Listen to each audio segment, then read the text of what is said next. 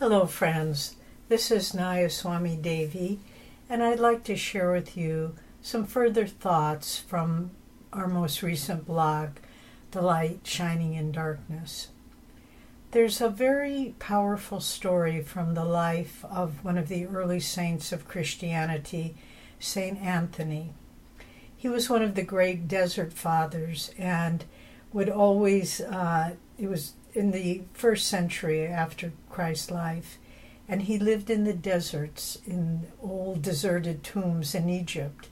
And he spent many, many decades just praying to Christ and was blessed with many, many visions and visits from him. He was also very deeply tested. But at a certain point in the history of the early Christian church, a great controversy arose. Was Christ really a divine incarnation, or was he just a very good man? And the debate went back and forth. He was an enlightened being, or he was just a holy teacher. And finally, it really was at the point in the history of Christianity when the church could have been destroyed.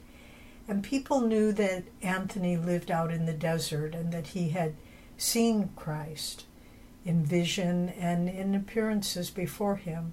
And so they called him from his remote desert tomb and said, please, you must come to Alexandria, Egypt, where this great debate is happening. And very reluctantly he came. But he came because he felt God wanted him to go. And there he was with matted locks and ragged clothes after living for decades in the desert.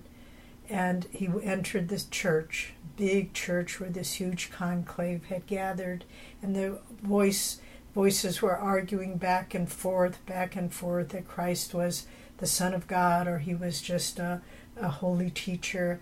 And Anthony just stood in the doorway, but so powerful was his presence that one by one the voices were all silenced, and one by one people turned and looked at him. And he said only 4 words. He said, I have seen him. And he walked out, back to his desert solitude.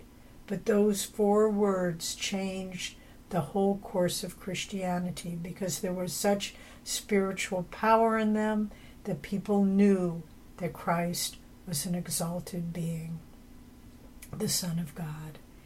And so in our own lives, friends, how do we find truth? How do we find what's real beyond what we see on social media or the internet or what other people tell us? Truth can only be found within.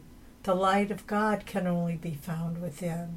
And once we make that connection with it, nothing anyone says can convince us otherwise. So in this time where it's hard to know what's true, it's hard to know what's real, it's hard to know who to trust. Who can you trust? Trust the divine presence within you. In deep stillness, in prayer and meditation, offer up your questions. Ask God to guide your thoughts and your thinking so that you can live in the self-discovered truth within. God bless you.